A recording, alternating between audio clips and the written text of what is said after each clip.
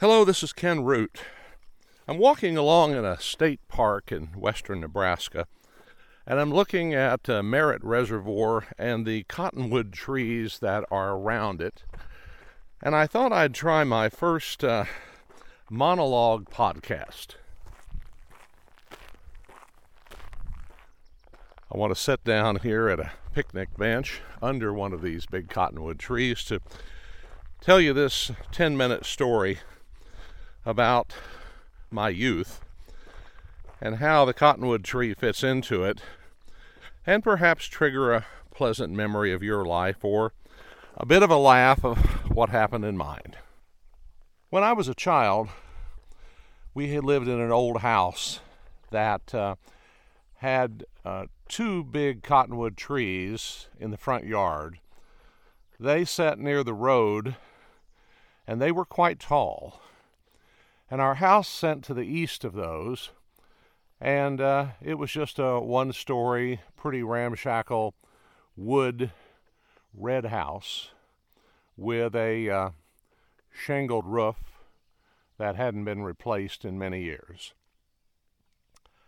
Cottonwood trees are interesting in where they grow because they will show you where water is. If you know cottonwoods, you know why the word cotton is in the name, because they are pretty light wood, and every spring when they shed their seeds, they come off like a mass of snow, cottony, floating little balls that come down and disperse all over the countryside.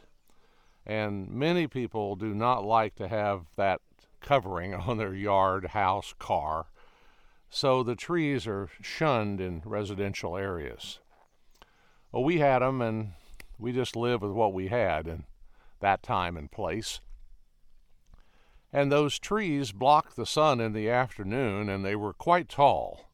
Cottonwoods, if they can find the right environment, and they've got water under them, and they're protected from fire as they grow and protected from rodents when they're young, they'll get to be 75 or 100 feet tall. Well, these trees were mature without a doubt, but they were still growthy all the way to the top. But one day, my dad told my mother he had had a dream that one of those cottonwoods had fallen on the house. My father was a dominant man, and my mother, even though she would protest, rarely came out on top of any argument. But she stood her ground for 66 years with him until she gave up the ghost. He decided that he was going to cut that tree down. We didn't have a chainsaw yet. This was back in the late 50s. But he had a crosscut saw. And crosscut saws with a man on each end and sharp will move through wood pretty fast. Well, he got my oldest brother out there, who was 18 years older than me, and my brother didn't have enough gumption to ask Dad why he was cutting that tree, or even to suggest they fell it to the west, where that it could fall across the road, and they could have taken the steeples out of the neighbor's fence and drop it there and then pull the fence back up, and the neighbors would have been fine with that. But you didn't do that. You never dropped a tree on somebody else's property, even on the county road, according to my father. So they began sawing this tree down, which is setting out in front of our house. Now, my brother did ask him if he thought it was going to hit the house. And I vividly recall my father saying, "No, I stepped it off." Now think about that for just a moment. My father knew how far it was to the house, but he did not know how tall the tree was. And so, as they continued to cut and the tree fell, he fulfilled that dream, because that tree took the porch off the house. It was a terrible clatter. My mother came outside, and she just stared in disbelief that he had done this. And somewhat sheepishly, for a little while, he got an axe, and they started cutting the limbs to get it off of the porch. And the porch was just in shambles. And pulled it back, and then he and my brother, that day and other days, chunked up that tree and hauled it away. About 2 years later, I'm about 11 at this time, my dad was working for the county highway department, and they had a chainsaw. Now, there's anything that my father loved, it was a chainsaw, because it was a weapon of mass destruction.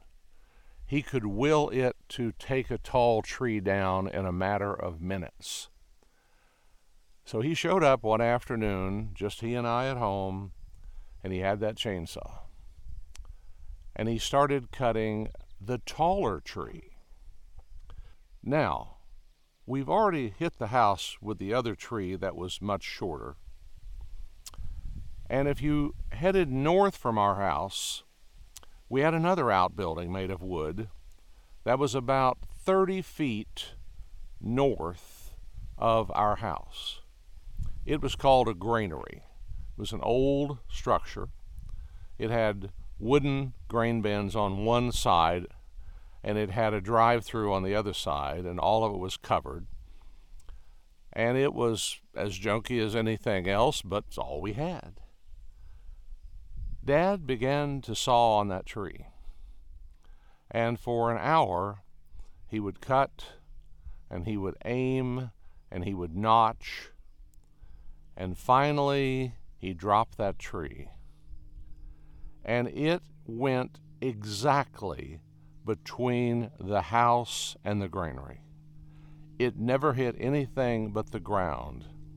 It was an incredible shot.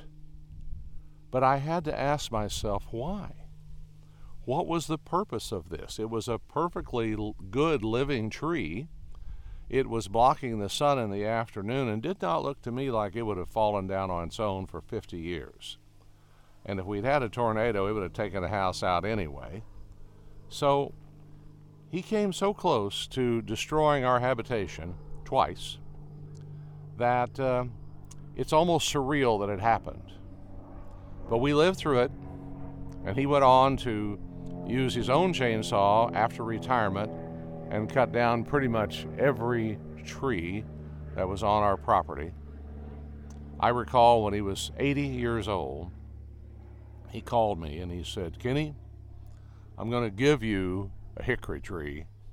You need to come down here and get it in your pickup." Well, I drove down from Kansas, brought my 2 kids with me in an old pickup I had that was not good on springs or tires, and went out there, and this tree was considerably bigger than I thought it would be. We parked away from it, and he said, "Now you stay in the truck," as he fired up the chainsaw. I'm now 40, so I didn't stay in the truck. I left the kids in the truck, but I got out and stood in front of the truck. He walked over to that tree, an 80-year-old man, and within 2 minutes, a tree with about a 30-inch diameter was laying on its side. He was incredibly good with that chainsaw. We chunked it up, and the pieces were very heavy, and I put in only enough to bring the springs down most of the way and then refused to take the rest.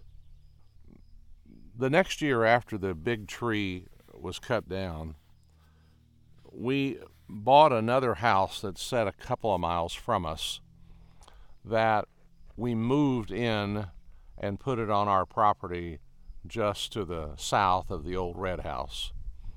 It took quite a bit of doing to break that house in half that we had bought. It was what's called a shotgun style. It had a 2-story or story and a half on the front, and then it had a 1-story kitchen on the back, and we broke it in half at that point, and then hauled it in, set it at a 90-degree angle.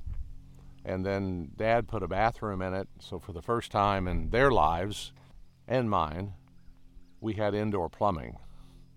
I was 11 and they were in their early 50s. He had a few trees that already were growing around the area where that new house went. And after I had left home, I got a call from my mother, and she said, your dad today decided he would go up on the house and cut off limbs that were getting close to it. She said, I was sitting in there and I heard this sound and I saw this chainsaw flying off the roof, and then I saw this man behind it. He was flying off the roof too. It was about an 8-foot drop from the porch of that house to the ground. And Dad's explanation was that he was holding on to the limb he was cutting. So he saw that he was going to fall, and the first thing he did was throw the chainsaw, and then went down the roof because he couldn't keep his balance and went off the edge. He hit, got up, the chainsaw was still running. He picked it up, went back up the ladder, and finished the job. I'd like to tell you that I've made some of this up, but as God is my witness, everything I have told you is true. I don't know why the man did what he did. I don't know how the man lived to tell about it, but he lived to be 92 years old, and he was a most colorful character. I'm sitting in a little wildlife area in western Nebraska on the bank of Merritt Reservoir, looking out at this beautiful flat lake here in the Sandhills and remembering my youth, maybe a little too much, but I have another monologue to tell you. I'm afraid of the water. Now, I'm not deathly afraid of it. I have done a number of things in the water, and I can swim, and I can get myself from point A to point B and feel like I'm okay. But honestly, truly, I'm never comfortable in the water. And the reason goes back to my childhood. We grew up in an area where the flood stage on any river was about 3 feet deep, and the water was so muddy that you could almost walk on it. And we had a limited number of places we could swim. However, as I got a little older, people started going from my hometown into Oklahoma City to an amusement park called Spring Lake. And Spring Lake sounds so beautiful, and I can remember the positive feeling as a child of going there because I could hear the roller coaster run, and I could see the Lincoln Park Zoo over across the street. We went through it, and I could see the swimming pool. It was a huge swimming pool by my view of the day, and I always wanted to go there. Well, as I got to be about 7 or 8 years old, my sister, who was 10 years older than I, was going with a group of friends, and so my mother agreed to go along and take me. My sister had told me that all you had to do to swim was just jump in and wave your arms and kick your feet. We get to the gate, and it's 25 cents for children. It's 50 cents for adults. 50 cents. To my mother, that was a lot of money. And so my sister was going in, so she sent me in with my sister, and I paid my 25 cents and went on through the turnstile, and my mother went out and up into a little set of bleachers with a chain link fence in front of it. Actually, it's more like chicken wire as I remember it, and sat down there one level above the pool. So she was like 8 feet above the pool. And as soon as I could, I come out through the men's dressing room and out onto the concrete, and there is a swimming pool. And so I immediately go to the side. I look in. It's this beautiful, clear, almost turquoise water, and I jumped in. And I started to kick my feet and wave my arms, and I couldn't get my head above the surface. And I look up, and I kick, and I realize I can't touch the bottom. My sister has already run off to the other end with her friends, and I began to panic. And I kick more, and I churn more, and nothing happens, and I'm running out of breath. I finally get myself to the surface and grab the side just as the lifeguard has gotten to me and is ready to come in after me. And I am choking. I am dizzy. But I managed to look up, and there, hanging from the top of that chain link about 15 feet above me, is my mother. And she had started screaming when I went under and had no way to get into the pool, so she began to climb that chain link fence. And she had gotten the attention of the lifeguard and gotten that lady over there and had literally gotten herself all the way up that fence by the time that I came up, grabbed the side of the pool, and they pulled me out. That's the story. From that point on, I have been afraid of the water.